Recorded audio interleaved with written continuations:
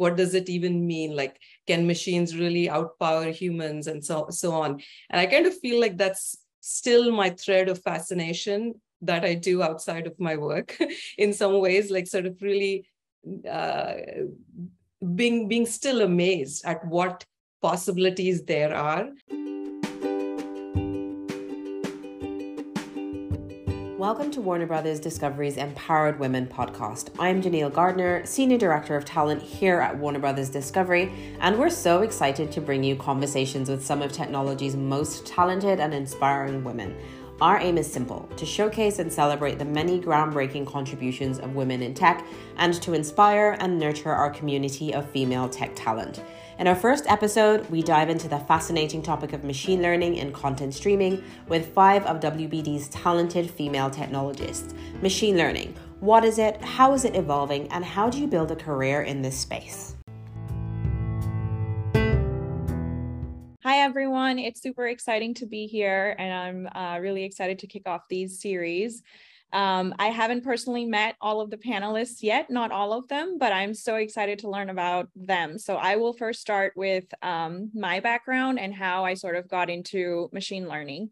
So I'm Deepna Devkar. I head up the data intelligence team at CNN Digital, which consists of data platform, machine learning, and analytics. The way I got into machine learning is I have a background in computational neuroscience. So I got my PhD and I moved to NYU to do my postdoc and fell in love with the city. And so I wanted to figure out what it is that I was going to do with my life, because I had realized that academia was not that. The reason for that was because I realized that I love working with data, and I've been doing that for a better part of my life now. But it was really the impact that you can drive using data that really excited me. And I loved fast turnaround time. I loved, immediate tangible impact.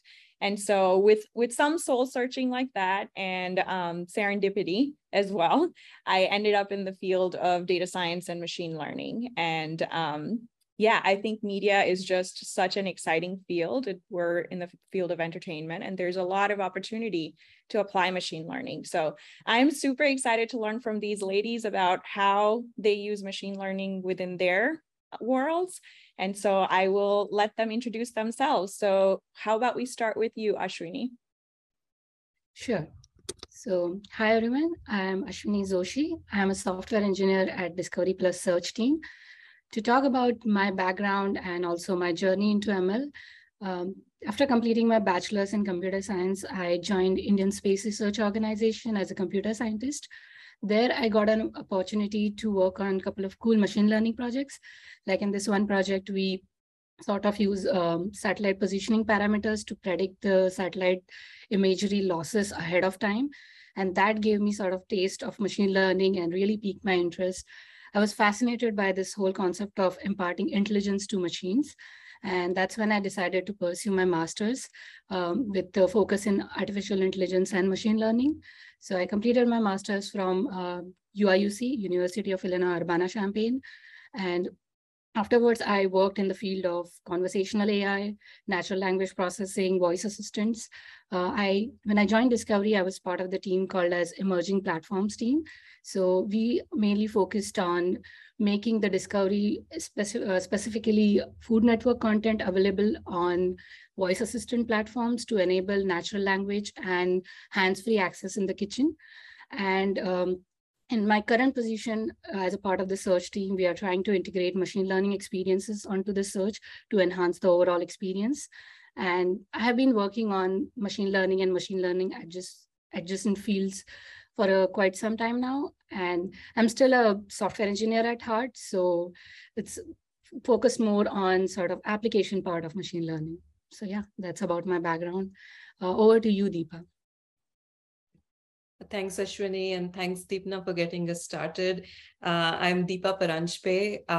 I lead the data ML efforts in Discovery Plus. I'm a director of engineering. My background has been largely in big tech, machine learning, artificial intelligence, and natural language processing, sort of working at the intersection of research, innovation, and then application to ads. Prior to joining Discovery, I was at Google and Yahoo Research for a span of over 15 years. And I've kind of played a variety of roles in terms of being a scientist, a research engineer, an ML engineer, sort of really getting a flavor of the whole stack. My move to Discovery is really sort of putting the end-to-end together. I've kind of been parts of efforts of innovation and TensorFlow, application of that, of deep learning to sort of giant efforts like YouTube ads, Google search, for example. The part that I'm super excited, and I'll be talking about it more in our session of what we are doing in Discovery, is really sort of piecing those things together and then applying all the innovation that is happening in the field, applying to our real problem, a real world problem of making business impact with those techniques, primarily in video streaming. And so really excited to be here and really honored to be part of this panel. With that, I will hand it over to Tejal, who works closely with me as well on the Discovery side. Thank you, Deepa. Hi, everyone. I am Tejal. I'm an applied data scientist on the personalization team at Discovery Plus. How I got started in machine learning, I think it's a little mainstream. I got interested in machine learning through media articles after I completed my bachelor's. I was really fascinated by the way machine learning was kind of being used in a lot of domains, be it like healthcare, defense, media, everything. So I just got interested to learn, like, how are these things happening? And I started reading about it. It's a very vast domain, so it was quite overwhelming at the beginning, but few courses online, and that's when I decided I wanted to actually change my career and go into machine learning, start working more hands-on on it. So I pursued my master's in data science from University of Southern California, and I joined Walmart prior to Discovery, where I had the opportunity of working again in their personalization team on recommender systems. Again, a very fascinating domain for me. Yeah, so pretty excited to be here. And I think next would be Nina. Thanks, Tejal. Hi, everybody. Really excited to be here like everyone else on the panel. I am Nina Atkin. I lead the Central Data Science Organization at Discovery. My path is a little bit different. When I started out, I knew I was good at analytics. In college, I really liked it, but I didn't really know what path to take. I switched my major a few times. I ended up landing on finance and economics. And with the support of family, they really pushed me into, if you like analytics, you got to go into math and statistics. And that's really the direction I took. From undergrad, I went to Ernst & Young, and I was really mentored through a big part of my career there in statistics, statistical modeling. We supported banks and financial institutions with credit risk and regulatory risk management. So a lot of the typical regression-based approaches. And it was really great to be part of teams solving those problems. I decided to go back and get my master's in math and statistics at Georgetown. I realized this is the path I want to take. I really love this. I wanted to have a stronger foundation. So I did that. And then I decided to try out a few new industries. I went into defense, I went into healthcare, learned a lot about different methods, different use cases. And I fell into Discovery with a friend that had known about the first data science role. They had never really known what to do with data and media when I joined. So it was really exciting to be one of the first in and really support this evolution of using data to make more informed decisions and in teaching and really help to start to build out a practice that was really driving decisions and innovation. So it's been a really great path. I love media. I watch a lot of television. So it's been pretty much my dream to continue to be in this industry. So yeah, really looking forward to the conversation, and thank you for being here. Awesome. I love the diversity of backgrounds that we have here, because it speaks to what kind of opportunities there are to break into the field and ways in which you can apply it to this field.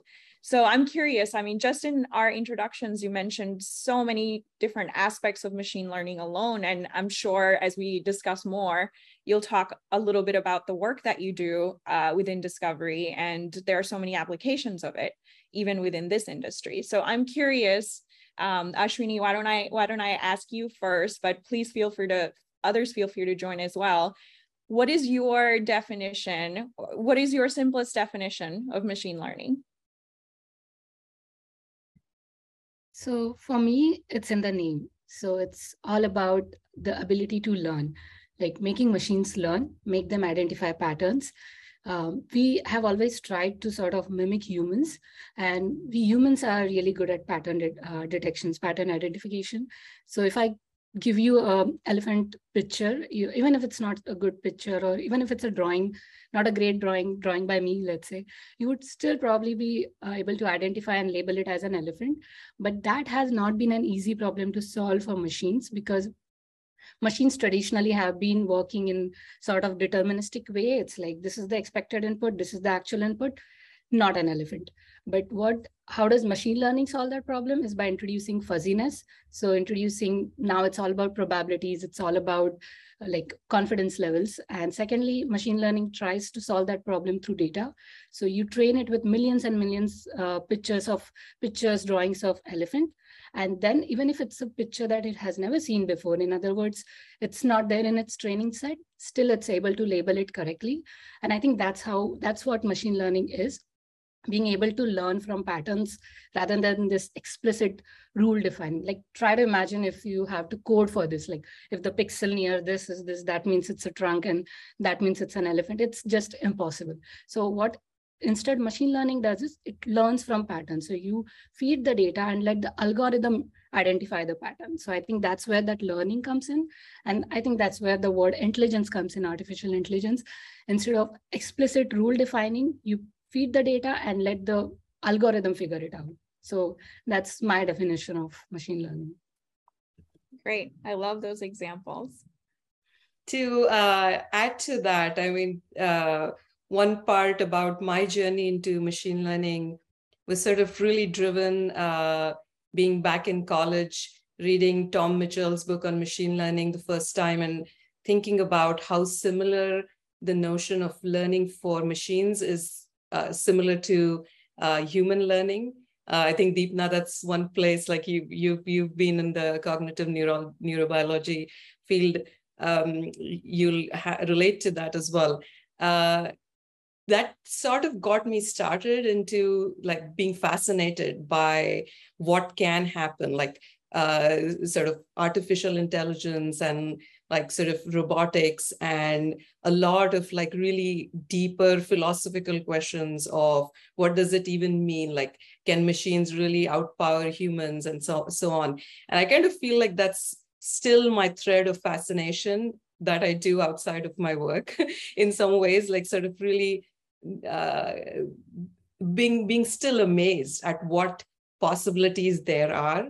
But I think in coming back to our real world, to me, machine learning has really been a lot about automation, a lot about letting the machine do tasks that humans shouldn't be wasting their time on.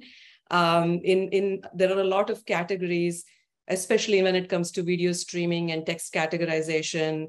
I've spent a lot of time sort of working at large scale problems where without a doubt, the machines are going to be able to do a better job.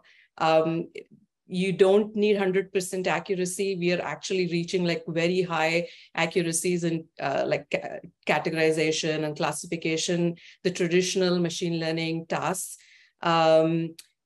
But there is still so much innovation needed. And I was kind of going to also talk about what I do in discovery is really sort of the starting point of the entire machine learning platform. And so I work on the data side. I work on the data platform, which I feel is like the funnel, the starting of this platform that's leading into the machine learning. So in a way, kind of preparing the ground for us to be able to train models well. In the real world, and like in video streaming and so on, I think there are challenges. And again, like machine learning is coming to our rescue when we are trying to do anomaly detection, trying to figure out how can we get data that's good quality, so that our machine learning models can be used to the greatest benefit. But sort of like my thread of really being fascinated with AI and artificial intelligence sort of ties really deeply into also what are really the practical problems.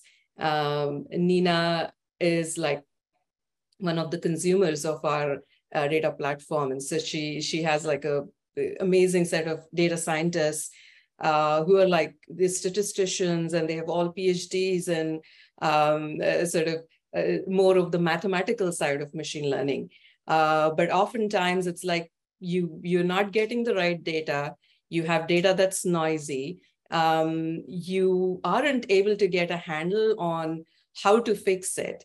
And to me, it's like, this is a place where I don't think humans will be able to do much. Let's get the machines to kind of help us figure out how to get the right set of data. Like if you look at the machine learning community right now, there are statements like thrown by gurus that the era of big data is over, right? And to me, it's like, yes, but if that's an assumption where you're assuming that all your data is really clean, maybe you don't need gigantic amounts of data if your data was really clean. Right now, we are dealing with a huge sort of fire hose of data coming through to us, then trying to figure out what's that small chunk which will sort of help us do better. So in my opinion, no, the era of big data isn't over. I think this is a time where big data is going to be more at the forefront, but we are going to talk more about what is it about the data that we want to kind of solve. So to me, it's like machine learning is it's the whole end-to-end process. I think modeling is one thing we've all been fascinated with. Data preparation is like a big sort of something that I'm currently focusing on myself right now. Yeah, to add to that, I would say in this field, the data preparation is really 90+% of the work. And I think that's really important to know getting into machine learning, data science. I would say coming more from the statistical side, as Deepa mentioned, what we think about is really the algorithm, right? Linear regression is a machine learning algorithm used to create, it could be a simple model. We think about, are these algorithms that we're leveraging the right methods to solve the problem we're trying to solve? And really try to tie it back to that business value and business outcome. And that's a lot of work to really think about, is this data that Deepa's team providing and really trying to improve what we need to get a signal. Is this method really what we need to use to provide a clear business outcome? Sometimes you have to step back and go, maybe we need to think of a solution that's not a data solution because we don't have the data. And so that's all part of this end-to-end process that Deepa was mentioning. And it's a very exciting process once you realize that there is more to data science, machine learning than just passing the data through the models or through the algorithms to build the model. I think everyone kind of summed it up really well, what machine learning is. If I have to tell it in one statement, I think machine learning, you can think of it as building mathematical models to help computers learn to solve certain set of problems. So that's something I think of what machine learning is. But in the real industry, coming to what Deepa and Nina said, what machine learning is not is just building models. I am guilty of also having this misconception when I started out, thinking that, okay, machine learning is just about building fancy models, a lot of mathematics, you read a lot of papers, try to implement everything. But then you get into the industry and then you see that, okay, that's not really true. It's not that easy. Getting the data, finding sources to actually get different features that you want to put into the model, all that is like a big part of what machine learning is out in the industry. So it may not sound as fancy as building state-of-the-art models, but it definitely is fun because you understand where you're getting that data, where is it originating from?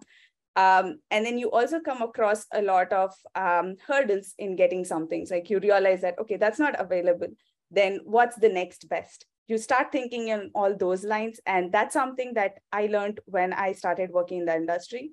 I think when we do more academic work, like during masters, we get a lot of clean data already given to us. So we don't understand the magnitude of what getting good data is.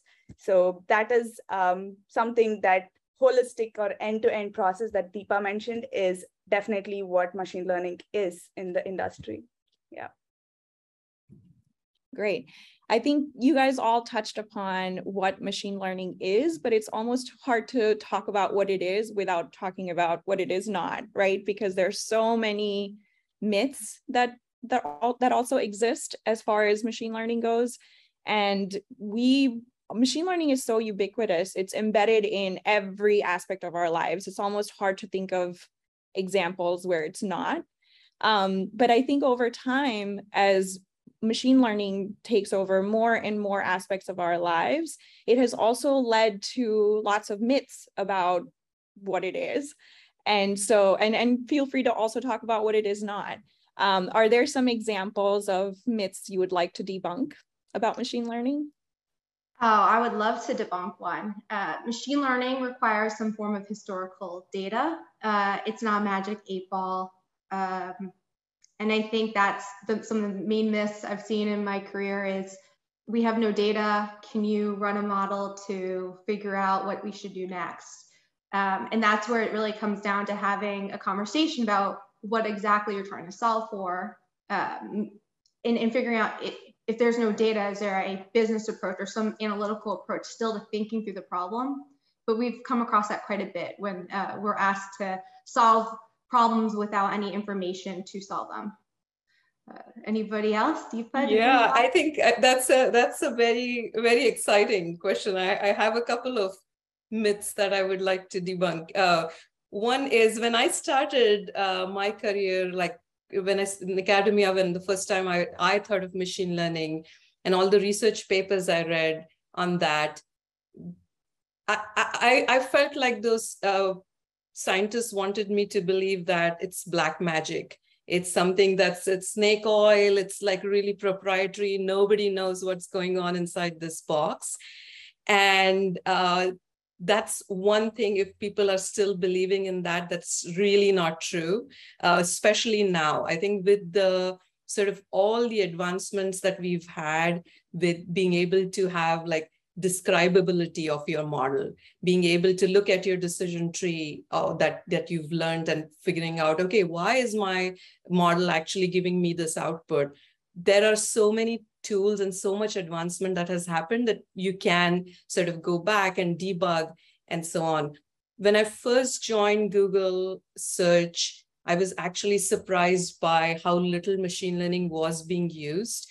And the primary fear people had was, how are we going to debug if something was to go wrong? Like we are known for our reliability, for our sort of quick turnaround on our querying and so on.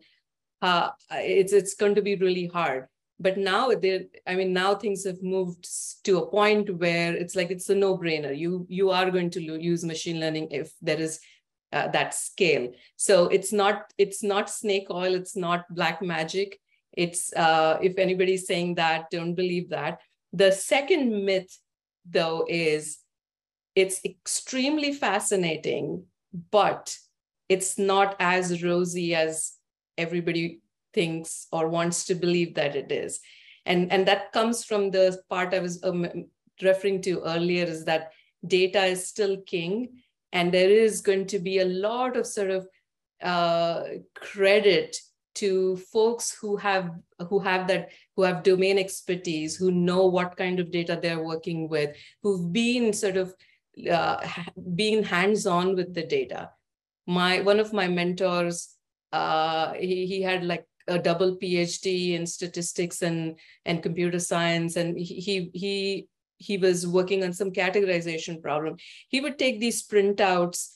That time we were taking a lot of printouts, and he would kind of just look at data, like, why did this get categorized into this category? And I was like, that's weird. Like, why are you spending so much time with looking through just the data? Shouldn't we be like looking through all the fancy algorithmic details of how are we going to should we use lambda scaling, or should we try to use SVM in different styles and so on? And he's like, you know what?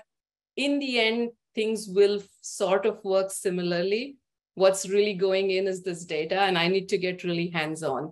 So one of my sort of myths, debunking myths, as well as advice to people is really get familiar with the data that you're working with, understand it, and machine learning, what you do in machine learning is going to be a big tool. And think of it as a tool. Your data is really still the key. So yeah, those are my two sort of mythbusters there. Yeah, to add to that, sorry, did I cut anyone off? No, go for it. Yeah, to add to that, I think everybody has covered it really well. What I would say is the way people look at it as this machine learning being this magic bullet or cure-all thing. Like anytime there is a problem, just throw machine learning at it. It's not how it works. It depends on the problem at hand. And as Deepa mentioned, like really knowing your data, because a machine learning model is as good as the data being fed into it. So just having the mastery on your data, what does it mean? Like, how do you handle outliers? Like understanding patterns of your data. Like if there is seasonality, for example, a food network content might show a lot of traffic when there is, let's say, Thanksgiving. So just understanding all these nitty-gritties, and that will help with the explainability, like whatever Deepa just talked about, like the result that you get, what the results mean, not just like, this is my black box and I feed the data and just I get the output. Just understanding it thorough is really critical. Absolutely. So zooming into the world of content streaming, you guys have covered a lot of ground in terms of how you've applied machine learning in your various fields. But zooming into content streaming, what are you doing? How are you applying machine learning in your current role right now? Tejal, do you want to kick us off? Sure, yeah. So I'm part of the personalization team. So we are a customer-facing team. So anytime you come on Discovery Plus, we are somewhere present on your screen, trying to make something personalized for you. So we make it easier for users to find our content on the website. So in terms of machine learning, I majorly focus on building recommendation systems that can help us showcase the diverse content that we have based on what the users like. And there are like multiple touch points where we do personalization, not just on your streaming service, but also we can send out emails based on like what you like. If a new show that you like has launched a new season, then we send out emails to you saying that, do you want to watch it again? It's back online. So things like that. So that's, I think, the core of machine learning that I work on in Discovery. So Deepa, do you want to add to it? Yeah, and so, I mean, Tejal's team and what Tejal sort of specializes in is the machine learning, like the key problem, like personalization, recommendations, what we're kind of like thinking of general video streaming, machine, like very key problems for that. What I work on, like I was saying, I'm sort of leading the data platform and sort of ingestion into the machine learning models. The areas where within that we are looking into applying more machine learning is definitely number one, anomaly detection, places where things can look anomalous. Can we learn these patterns? Can we see what kind of things are going wrong in our production systems and so on? So that's sort of my focus right now. And as we are moving towards like more personalization, more features around that, I think there's going to be need for us to kind of invest a lot more in data quality and machine learning for doing that. Nina's team is very focused on applying a lot of the platform and the data that's available to the business side. And Nina, do you want to talk about that? Sure. So as I mentioned in the intro, our team is very much focused on more of the central use cases. And so that's varied over time. We really support where it's needed. We helped with recommendations before there was a recommendations team. Most recently, we've really been focused more on understanding our customer base through segmentation, understanding how they're viewing our content so we can better suggest what types of things they might be interested in, so working with the recommendations team, but also working with the marketing teams to be able to provide marketing communications on, hey, your show's coming up, or hey, you're likely to enjoy this. So we really spend a lot of time right now on the consumer segmentation, understanding that part. We also support some of the internal business decisions around should we invest in this type of marketing? Should we not? And so one of the areas we focus on is forecasting, which is really taking this historical data to forecast what do we expect to happen, or what revenue do we expect to make in the future if these customers do join the service. And that's really helpful for the marketing and finance teams to make decisions internally. So I would say we support a range. We either support our partners in terms of what they're trying to do, recommendations, or other sides like experimentation provide guidance, or we're internally trying to help with actions that can be taken. So it's great because we do insights, we do more action-oriented modeling with output that feeds systems, and we really try to focus on what are the core priorities and go from there. So we get to see a lot of different use cases. Ashwini, how about you? Good. So I am part of search team, and for search, I think the most important thing is relevance. How do you make sure that you present the most relevant information at the top? And there are so many areas where machine learning can help, be it query understanding, like whatever users are searching for. Is it they're trying to search for show title versus genre versus talent? And in general, while presenting the results, taking user preferences into the account. And that's where we are working with Tejal's team with respect to personalization, recommendations, in search result, making sure not only give them what they're looking for, but also using their patterns, historical patterns, to suggest something which is sort of related to their search. So a lot of machine learning that can help with, in general, content discovery is where really machine learning shines. And so, and kind of like for some of our viewers, the context might be useful. We are most of the panel is from the Discovery Plus app.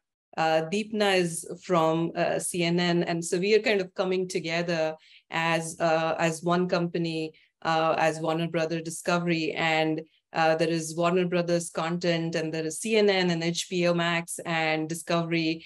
And that's just to name a few. We have like sort of a vast amount of really high quality content all coming together. And the goal is to kind of make it available to everyone globally. In some sense, it's like if you're looking at competitors like Netflix or any other streaming services, to me as a machine learning scientist, I kind of feel like we are working off of, or we'll be together working off of such high quality content to begin with. And what machine learning can take us or do for us is sort of like, it's going to be a very fascinating journey. Netflix, on the other hand, it's like the quality of content is to some degree what it is, and then they've invested for a decade in machine learning and so on, and they've kind of gotten a lot out of that. And I can't sort of wait to see what machine learning will uncover for us. And that's kind of our goal together at WBD, to sort of really be full steam on and go ahead with our efforts. So we're just kind of getting started.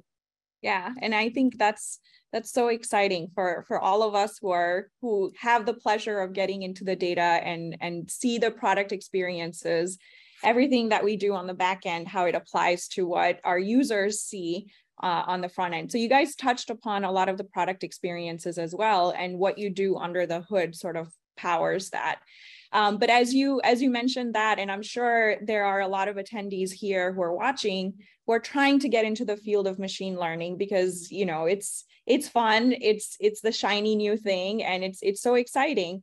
But it can also be intimidating, because all of the ground that you've just talked about, and that's a very small subset of machine learning in itself. There are applications everywhere, but even within the subset of content streaming, what would you say are the core skills that sort of power these experiences? I think it depends on what the individual is interested in doing, because there's a very broad range of what you could do with machine learning. You can do more engineering. So you probably want to have computer science skills, more advanced programming skills, understanding how to put models into production. You might be wanting to be the one really focused on the science around the algorithms. You really want a strong foundation in statistics and mathematics. You might want to be doing software engineering, so more of the UI. That's probably going to require more of the software skills. I think mentorships is really huge.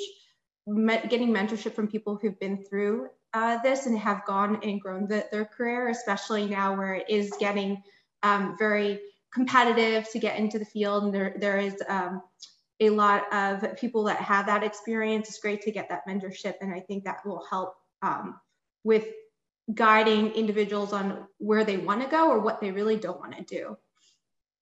Yeah, and sort of like skills, and like if people are interested in this, or like I would urge people, women, men equally, to get into machine learning. I think this has been a sort of a pioneering field for a long time, but I think it's just the beginning. It's going to be even just growing. One sort of in terms of the skill set, I think there's a lot out there in terms of courses and companies that are making training courses available. And if you want to kind of get a flavor of what machine learning looks like, definitely good places to start. One advice though, don't limit yourself if you have to be from computer science or you have to be with a math background and so on.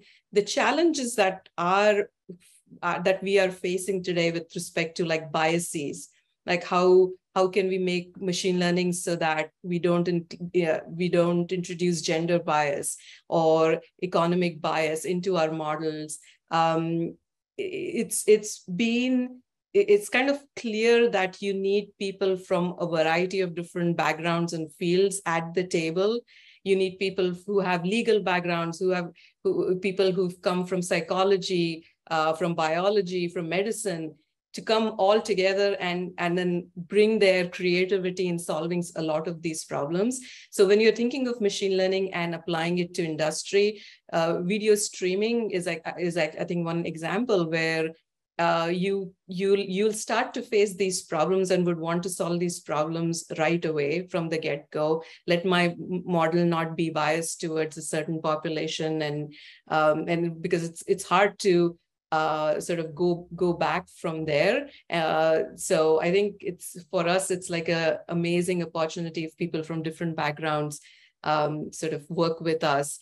And so grow your skill sets, but don't think that if you aren't an engineer or a computer scientist, this is not for you. I think this is a field where you can bring in your creativity and apply the real problems. Yeah, and add to that, as Nina and Deepa mentioned, it depends on your area, and machine learning is such a beautiful intersection of so many multiple fields. So there are so many entry points. Like when I worked in natural language processing, I always used to regularly meet with linguistic people who had no computer science background. So there is always a path to entry into this field. Just decide what really motivates you. And there are many ways to stay up to date with the current industry trends, be it through blogs or conferences. So just be in the know, carve out your niche. Again, you need not be restricted to it, but it's a good entry point. So yeah, that would be my advice. Something to add on to or think about when we talk about skills that are needed is, I think under the machine learning umbrella itself, we have a lot of different roles. So we have data analysts, we have applied data scientists, we have research scientists, we have a whole range of roles, and each of these roles kind of specialize in something different. Like data analysts, they look a lot into the data, like as an applied data scientist, we do too, but they do a lot more. They help product make a lot more informed decisions based on the data. So one thing that I would say for an applied data scientist would be like, one is we kind of need to have some kind of mathematical understanding, probably not like a very formal education in like mathematics and statistics, because I can vouch for it. I did my undergrad in telecommunication, very far from computer science. So I can vouch for it that we can enter this field even without a computer science background. But what is more important is probably having that passion for this field, because you need to keep updating yourself a lot, because this field is so fast evolving. You need to keep updating yourself. You need to do a lot of reading and everything. So that is one thing that we will have to keep in mind. The other thing is, if you want to be applied scientist, then again, like software engineering skills, programming, those things again form another set of skill set that we want to probably like improve upon. So yeah, it depends more on like where you want to enter this machine learning umbrella, under what role, what interests you more. And there are a lot of opportunities for everyone out here, definitely. Thank you for giving a great segue, because I'm looking at the Q&A and it's popping up with questions. All of these things that you mentioned, Deepa, like the bias in machine learning, that could be a whole topic on its own. We could spend all the time talking about that. So time is flying by quickly, and I wish we had more time to touch upon all of these things. But why don't we start the Q&A, because it seems like a lot of the things that I was going to go into are already popping up here. Janelle, do you want to take the Q&A? Yeah, absolutely. What a great session, guys. Okay, so first question we have: how can we expect innovative new ways of problem solving through ML if the recommendations are always based on historical data? Well, everything is historical in terms of like what you did yesterday kind of impacts what you're going to do tomorrow, today, and then tomorrow and tomorrow. The innovation comes from like thinking about what algorithms or like what methods can we use to solve problems in new ways. And a lot of it is having these scientists, mathematicians, engineers just start working out new ways to solve those problems. The other thing is, even if you're working with historical data, it could be data from 10 seconds ago. It could be data from 5 seconds ago. So historical is very broad in terms of what that means for using machine learning. And if you're working with literally real-time data that's coming into a model that's happening in real time, you're still getting a lot of information really quickly out to where it needs to go. So I think it's a combination of thinking of historical as more broad, what that means. It's not like historical, I had to look back a quarter ago. And it's also, there's just new methods coming out. Technology is getting better. We can process things faster. We can hold more data. We've got more people going into these fields in academic settings and really thinking about new algorithms, new methods to solve problems, how to take these algorithms like your brain and make it more similar to how humans think. So I think those combinations really going to lead to innovation. And you see it, you can look up articles and you'll see there's innovation continuously going on. Yeah, and the part about the historical data is, again, like Nina is saying, talking about this, it's a specific type of learning. We're doing prediction modeling. So in some sense, you're looking at historical data and trying to see, is there some kind of a curve or a function I can fit to this data so that I can predict, much like sort of predicting weather and storms and so on. It has a lot of benefit in being able to predict a lot of these things, but that's not just it, right? Like there's this whole area of supervised learning where you're not necessarily taking historical data, but you're saying, can I come up with some kind of guidelines that raters can use for doing very complex tasks, create this really good high value data and use that to kind of learn a model that can be used at scale. So something that a human is requiring 5 minutes per task, you're letting a machine learn and set free on like billions of instances. That's not necessarily historical data, but I think the sort of the vein of the question was more like, what's the innovation if we are just sort of like sticking with patterns that we are observing in the past. And I think that's where I kind of wanted to clarify that that's one part of machine learning, but there's like a whole bunch of other ways in which you're not just looking at historical data.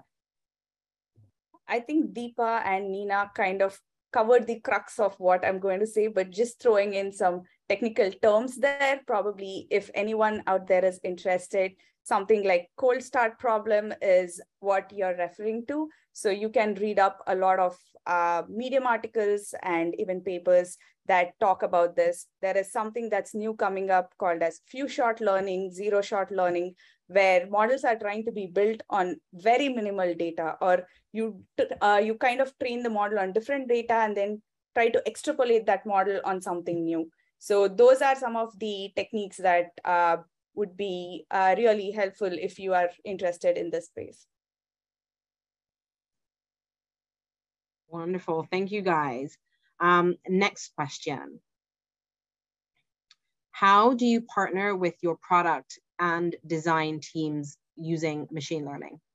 Yeah, I can take that. So as a software engineer, you have to always work with the product. So whatever you are producing, it should always make sense for the users. So it's continuous feedback mechanism. So you develop something iteratively and then you take a feedback, and there are metrics that you can use to actually see that whether your changes, your machine learning algorithms are really giving you what you are actually the enhancement that you're hoping for. And we also have various experimentation techniques like A/B test, which sort of give you sort of the early taste of whatever results that you are looking for. So yeah, that could be one way. So yeah, and here at like Discovery, Warner Brothers Discovery, machine learning is like the teams are very tightly coupled with product and business.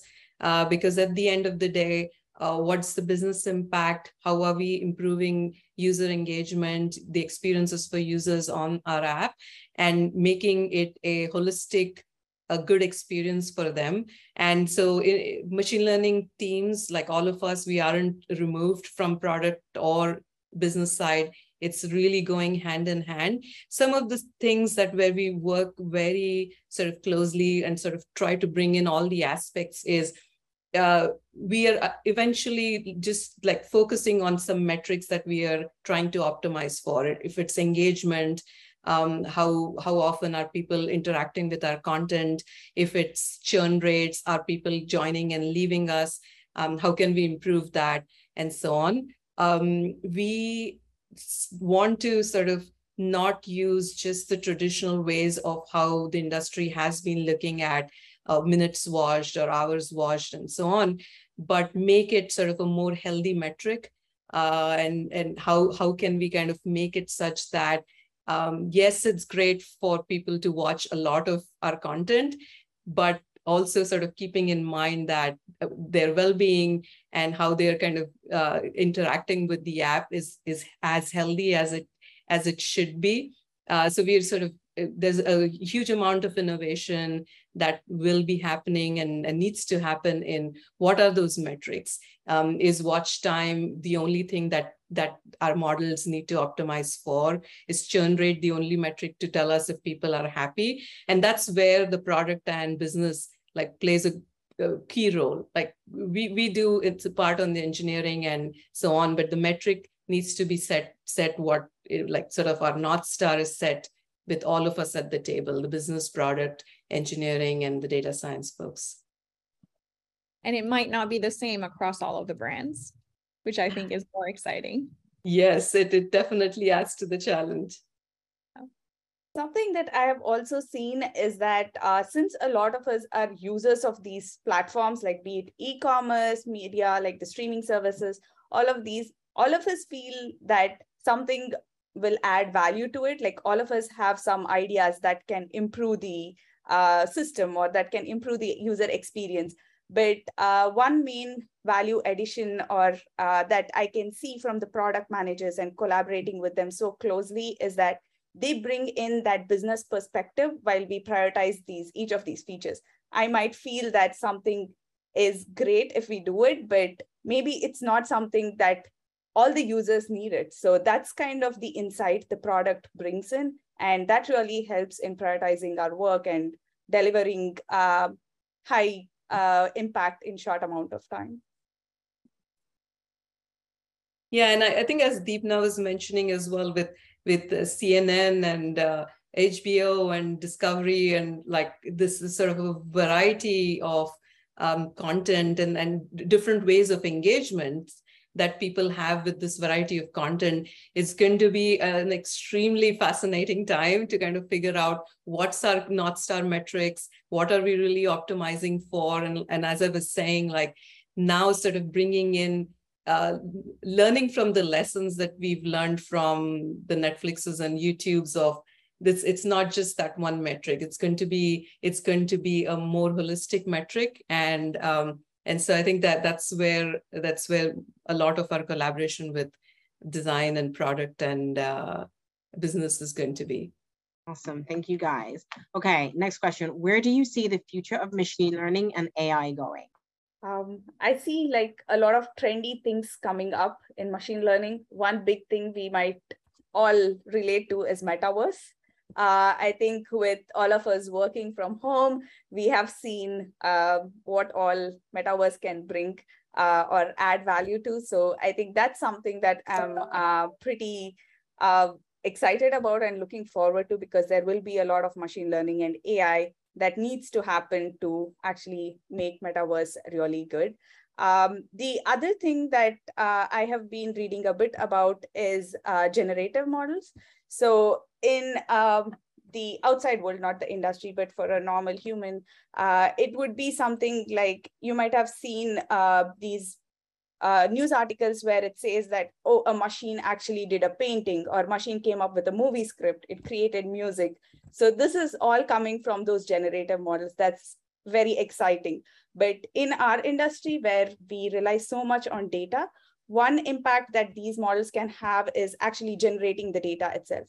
With deep learning, we want more and more data, which getting good quality data, we all just discussed how difficult it is. So having these generative models, I think will add a lot of value in the industry to get this data as well. So those are kind of two things that I'm looking forward to. The biggest thing is just going to be, there's going to continue to be improvements in technology, which is going to allow for more advanced application of ML and more advanced algorithms. I mean, you think about even neural nets and deep learning. I mean, it's been around a while, but now you have so much faster computers allow us to get more intelligent and to make machine learning more intelligent. So as it continues to happen, it's going to open a lot of doors for a lot of industries. I think from my perspective, I like to watch what industries are starting to leverage it more and more, because I remember when media started leveraging it more and more, then it became more about, I see gaming companies using it. I see there was the Bitcoin companies and the smaller investment companies, startups starting to really invest. So I think watching what's going on in the different newer industries is important, especially looking for opportunities. Yeah, I was just going to add something contentious here for fun, but I think I'm a huge data privacy nerd, and I do think that we have sort of tipped way too far in the other direction. And so I'm personally looking forward to taking a few steps back, actually respecting people's privacy and what kind of a role machine learning will play with that in mind. So I'm very much looking forward to more companies thinking about that and working towards that, because we mentioned metaverse. I could go on and on about that. But I think we need more companies to sort of balance us in the other direction too. So I'm looking forward to that. Yeah, I think a big plus one to that, to me, that's also like one of the things of where there is need for a lot more innovation is how can we make it all privacy preserving and still get all the benefits that we can with automation. So a huge plus one. I think that's where I think it needs to grow and go a lot more. All right, guys, we're almost at time, and I know we have a ton of questions that we haven't gotten to. But for one final question, what have been the most impactful books you've read that apply to machine learning or in your career within tech/media? I don't remember the specific book names, but I would definitely recommend, and I know somebody asked about that, so I would recommend AI courses by UC Berkeley. In general, they have a lot of courses on deep learning, machine learning, and at least when I studied, I remember that made it open to public, and I think that might still be the case. So that's something I would highly recommend. There's a textbook called An Introduction to Statistical Learning. That's a one that I know we use quite a bit starting my career. And then there's definitely some data mining books out there.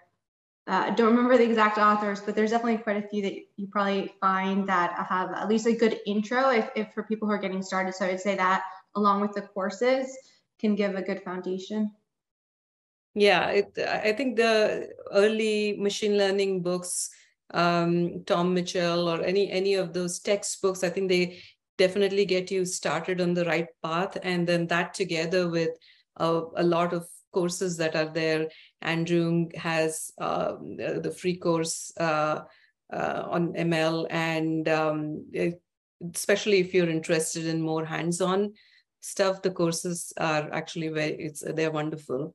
Once we have some foundation with all the formal training, I think one thing that has really helped me stay up to date is like blogs. So a lot of companies, a lot of academics, they are actually working in the space, doing a lot of research. So they publish regular blogs on Medium or even their company website blogs, and those really help you to stay up to date as well. I think OpenAI and BAR, Berkeley Artificial Intelligence Research, are one of the two good blogs that I follow regularly. Thank you so much, ladies, for this. This has been a fantastic panel. I hope the audience got some great insights and great value from this. This will be a recurring series, so please do join us for future events. And thank you so much. Have a wonderful afternoon.